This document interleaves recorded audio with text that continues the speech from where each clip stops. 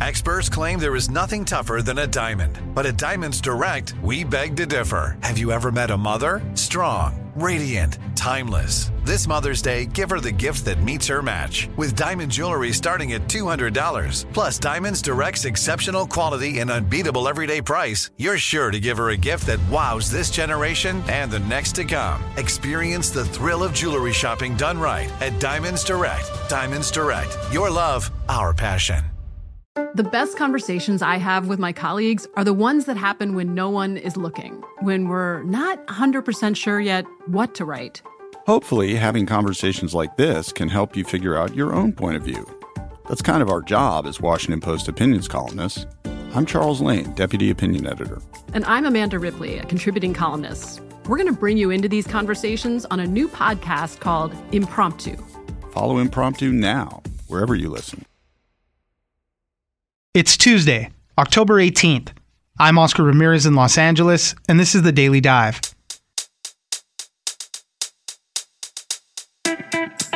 As housing affordability continues to be a problem across many parts of the country, could an algorithm be responsible for apartment rents going up? The software called YieldStar suggests daily prices for open units using data analytics. In some cases, the software suggests double-digit price increases. It even goes as far as to suggest that landlords could get more revenue with a lower occupancy rate, but with increased rents. How much is this software being used? In one Seattle neighborhood, 70% of apartments were overseen by 10 property managers, all who use the pricing software. Heather Vogel, reporter at ProPublica, joins us for how this algorithm impacts rising rents. Next, production was shut down on Bill Murray's latest project earlier this year when it was alleged that he sexually harassed a member of the production staff. We now know that Murray got on top of the woman and kissed her through their masks. She settled in the amount of about $100,000. Bill Murray has a great reputation with his fans, but since those allegations surfaced, fellow actors and coworkers have come forward with their own negative stories about him. Matt Wilstein, senior writer at The Daily Beast and host of the Last Laugh podcast, joins us for What to Know. It's news without the noise. Let's dive in. It will take that pricing information from, the broader neighborhood, the broader area, and it will feed that into this algorithm in order to come up with a suggested price that the landlord could set. Joining us now is Heather Vogel, reporter at ProPublica. Thanks for joining us, Heather. Hi, thanks for having me on. Well, let's talk about an interesting thing going on in the rental market right now. We're seeing prices go up all over the place. Obviously, the housing market is kind of crazy. It's cooling down from the craziness that was going in the pandemic, but we're still seeing a lot of low inventory. So we're seeing, rising prices for rent, for apartments, for renting houses all over the place. But right now, what we're seeing is rent going up for a lot of apartments. And one thing that could be maybe not fully responsible, but a part of a reason why the rents are going up so much is a software called YieldStar from a company named RealPage. And a lot of landlords are using this to see what competitors might be offering as far as rent goes. And this algorithm just kind of, without the human touch, just starts raising rents. And it's telling landlords, in a lot of cases, maybe don't shoot for that high occupancy, raise the rents and you can make some more revenue. It gets pretty complicated. But Heather, tell us a little bit more about YieldStar and the software and how it's working so far. So the software is an algorithm that takes a bunch of different information. Some of it is specific to the apartment that is in question that needs a price on it. How many bedrooms are there? What's the floor plan? And then some more information about the property that it's located in. Things like what kind of rents have they gotten in the past and what has the occupancy been and things like that. And then it sort of moves out a little further to gather some market data that is aggregated and anonymized. So it's not giving landlords specific information about what the guy next door is charging. But it will take that pricing information from, the broader neighborhood, the broader area, and it will feed that into this algorithm in order to come up with a suggested price that the landlord could set. And the algorithm is really shooting for a price that would maximize the amount of money the landlord is going to make. Sometimes that can mean perhaps a slightly lower occupancy than the landlord would have initially accepted or shot for. in order to achieve kind of a higher level of rent over time, maybe keeping rents at a higher level. So it's a very complicated calculation that it's making, but that's basically what it's trying to do. Yeah. And talking to landlords and people that are using this software, it seems like it's giving them the confidence to raise the prices higher than they normally would. A lot of times, you had a ton of examples in the article, right? Let's say, occupancy is low or something like that, and you're going to lower rent just to get more people in there, right? And the algorithm says, no, let's do it this other way. And so you even talked about how some of the executives from RealPage were talking about how apartment rents had recently shot up about as much as 14.5%. And they're like, we would have never thought this would be happening, but this is we're following the algorithm's lead, and this is what it's telling us to do. Yeah, that's an example that we found where a couple of executives from this company that sells this software that used to be called YieldStar, and then they underwent a merger and bought their biggest competitor, and they've renamed the software as AI Revenue Management. But it's still, I think people still refer to it as YieldStar. But, they were talking about, last year there had been a period where rents had shot up like 14.5%, very dramatic increase over a short amount of time. And one of the executives said to the other, what role do you think the software has had in this increase? And the other executive said, I think that it's driving it because a human would be much more reluctant to raise rents that much over a single month. In the advertising for YieldStar, they talk about how using this is going to help you outperform the market, 3 to 7% in some cases. So, they're telling you just follow the lead of this thing. What do people say as far as when you're talking about things like competition, when you're talking about just artificially inflating prices too much? Because I think even some of those execs said, some of these price increases that are happening in the market overall is being driven by things like this algorithm. That's right. It's very hard to separate the impact of this algorithm from other effects of things like an increased demand from renters because people are being shut out of the home buyer market, or there's not enough construction in your area for new units and things like that. But at the same time, it is how RealPage is selling their software. They are promising a premium above what your competitors perhaps are making in revenue. And, that translates into higher rents in many cases, at least higher than what the market is charging potentially. Trying to pinpoint that is very difficult in data, but I think that's kind of at the crux of the question here is whether rents are being pushed up above competitive levels by this software, and whether software is using information from all these different property managers who should be competing with each other and potentially, even coordinating their pricing in a way that is not what should be happening. Right. And according to the way it's used, you might not know the exact, what a competitor might be charging, but the algorithm is kind of, it doesn't really matter. The algorithm is going to be suggesting what the price is going to be. And the old way, it's funny that you mentioned a couple of times, the old way of doing it is, you just call a competitor and say, hey, how much is this place being leased for, et cetera, et cetera. And then you kind of write it down in a notebook and a ledger or whatever. And then that's kind of how you would make your determinations for your properties. And, the software obviously eliminates the need for all that. Exactly. It's sort of allowing you to process a much greater amount of information with a lot less manpower. Essentially, you don't need people making these calls or tracking competitor rents like that at such a granular way. And so who uses this software exactly? How many property managers do we know of that could be using this, right? Because if everybody's kind of on board, then you can kind of start making the case, we see how the lack of competition is happening. You see how the prices are starting to be inflated kind of all together. So how many property managers do we know are in on this? Well, what I found that was most surprising perhaps was when I looked at a single zip code in Seattle where I was able to get a list of all the apartment units that were in that zip code in buildings with 5 or more units, because those are the big multifamily buildings. And I found it was over 9,000 apartment units. And I had not only the number of units in each building, but also what the name of the property manager was for each of those buildings. So I kind of crunched the data and found that there were 10 property managers that were the biggest in the zip code, and that they were controlling 70% of those 9,000 units, more than 9,000 units.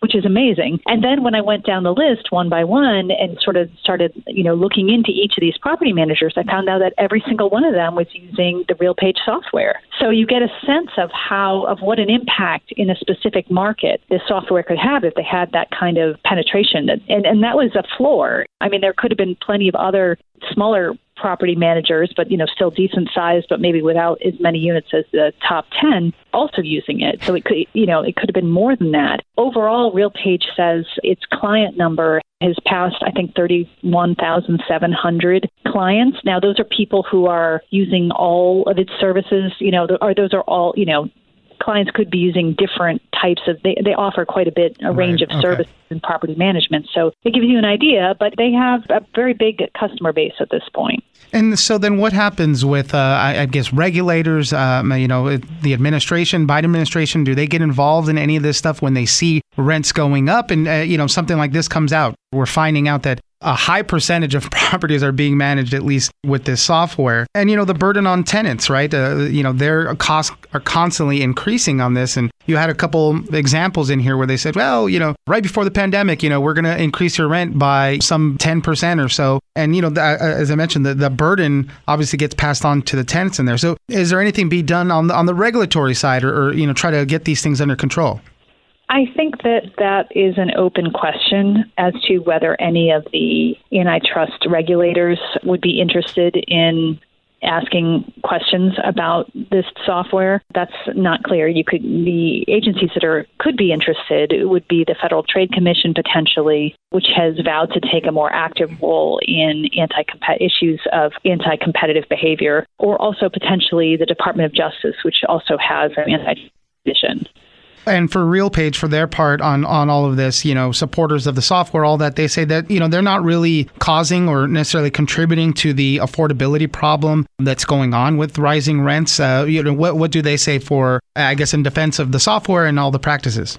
That's absolutely right. They say that their software could potentially, that it helps prevent rents from reaching unaffordable levels because it can detect a drop in demand very quickly, like those that happen seasonally at different points in the year, and it will recommend that the apartment lower its rent right away so that the unit isn't overpriced and people aren't kind of scared away from it. In terms of the issue of whether there's any anti-competitive problem here, they say that they are using the private data that they're using, or all of the data that they are using in a legally compliant way, and that they believe that their software actually lowers or reduces the risk of any type of price collusion when compared to sort of the old methods of apartment managers potentially calling up all the other ones in the area and finding out what they're charging. Right.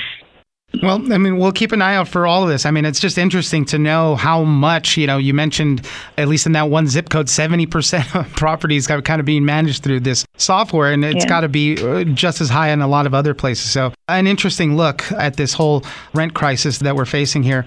Heather Vogel, reporter at ProPublica, thank you very much for joining us. Thanks so much for having me on. AI might be the most important new computer technology ever. It's storming every industry, and literally billions of dollars are being invested.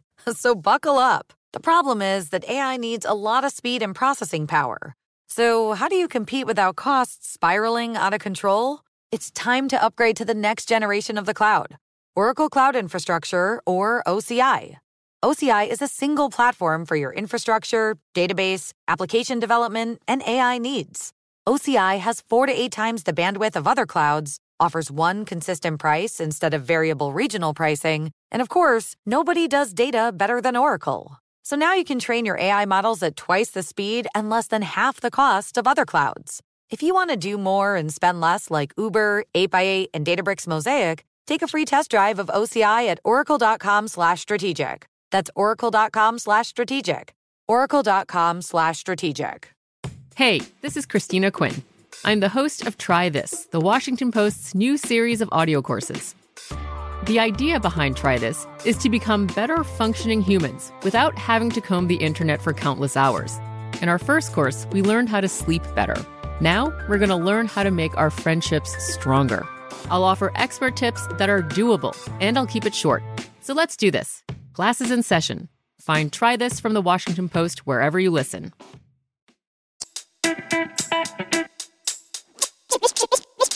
It seems like it kind of opened the floodgates of other celebrities in interviews telling these really kind of disturbing stories about the way they were treated by Bill Murray on sets over many years and decades. Joining us now is Matt Wilstein, senior writer at The Daily Beast and host of the Last Laugh podcast.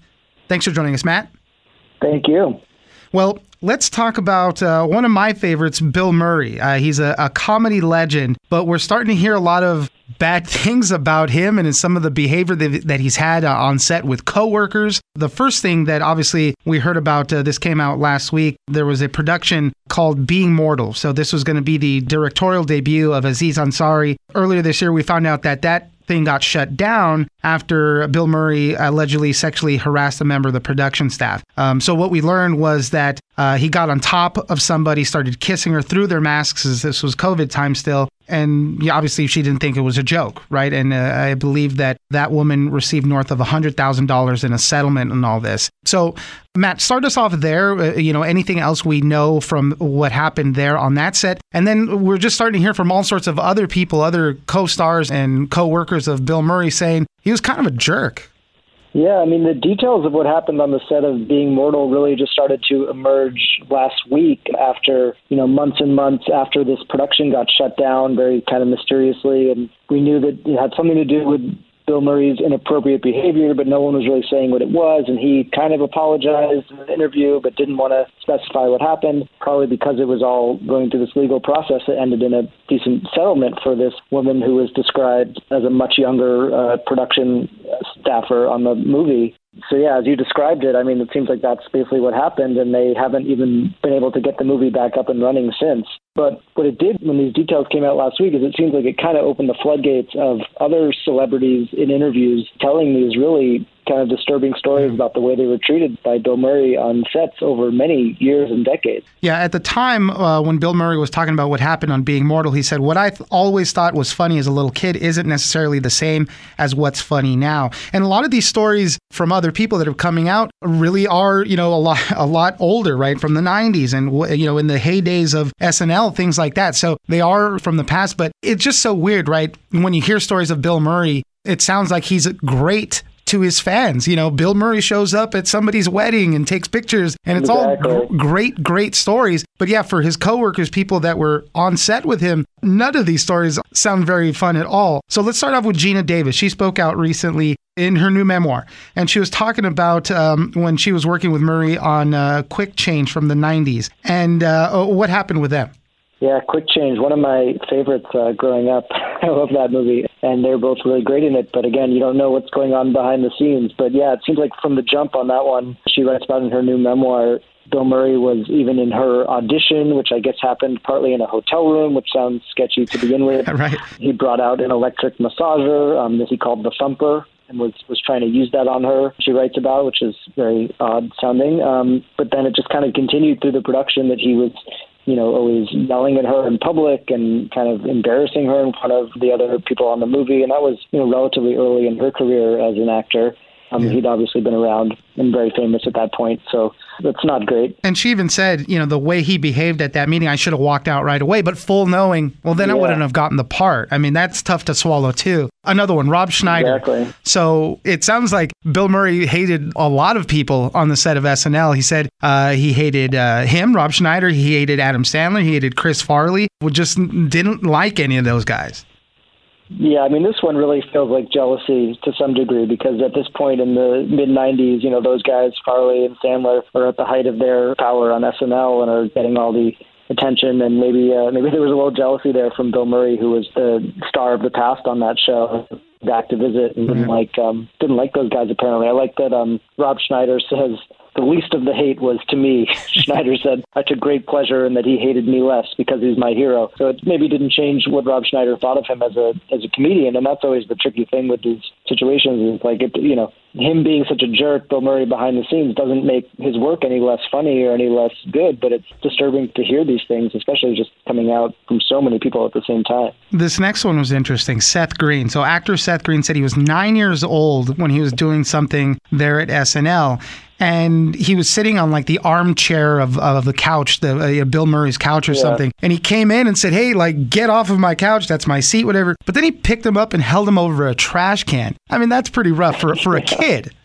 To a 9-year-old kid. I mean, I could imagine Bill Murray thought that was going to be funnier than Seth Green thought it was as a young 9-year-old. And also in that story, Seth Green kind of talks about how he was trying to stand up to him as a 9-year-old, and it kind of backfired on him. And ended up, said he was horrified and ran away and hid under a table in my dressing room and just started crying. So that was a pretty crazy one. That, it is. I think these stories are coming out now because journalists are asking people because of stories in the news. I mean, I imagine it's just going to keep happening. And I interview a lot of comedians, on my podcast, The Last Laugh, and I'm sure as I start talking to more people who have worked with Bill Murray, it's going to be tempting to ask them if they have any similar stories about his behavior. It seems like everybody does. Lucy Liu opened up from the set of Charlie's Angels. She said that he was hurling insults at her, and she stood up for himself and said, hey, you got to stop this. What's going on? And she feels good for standing up. Angelica Houston spoke out. Lorne Michaels was on a podcast saying that it was true that Bill Murray and Chevy Chase got into a fight backstage during SNL's second season. And so in the end, as more people are speaking out, what does this do for Bill Murray? I mean, I don't know if he necessarily needs a job right now, and he is very beloved by his fans. What does this kind of do for his rep? Yeah, I mean, we've seen this happen with a lot of people to varying degrees, especially over the past several years. It's going to be tough. It's like this movie that he was in is basically not happening because of what he did. So I would imagine that anyone else who's trying to, put their movie together might think twice now about putting him in the cast, because they'll think, what if something like this happens again, something he thinks is funny, someone else doesn't, and then the whole thing gets shut down, and a lot of money lost, a lot of time lost, and it's pretty ironic that it's Aziz Ansari's directorial debut, and that he's the one sort of behind this, because he's had his own troubles with this in terms of cancel culture and his career, so it's tough for him as well that this is what's making his movie go away, seemingly. Right. Matt Wilstein, senior writer at The Daily Beast and host of the Last Laugh podcast. Thank you very much for joining us. Thank you so much for having me.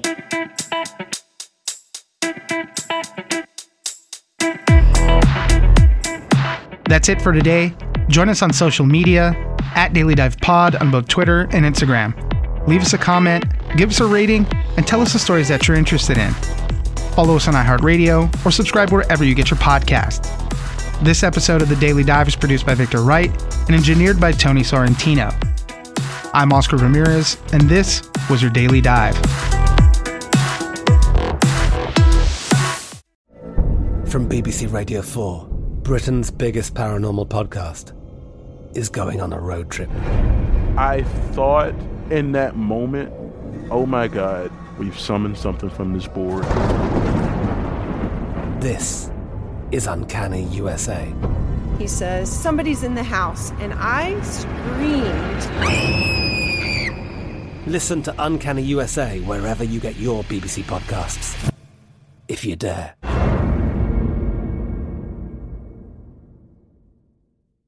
Xfinity has free premium networks for everyone this month, no matter what kind of entertainment you love. Addicted to true crime? Catch killer cases and more spine-tingling shows on A&E Crime Central. Crave adventure? Explore Asian action movies on Hi-Ya. Searching for something extreme? Check out skating, snowboarding, and more on Fuel TV Plus, the global home of action sports. And find crowd-pleasing bops on iHeartRadio's Hit Nation playlist. There's new free shows and movies to love every week. Say free this week in your Xfinity voice remote.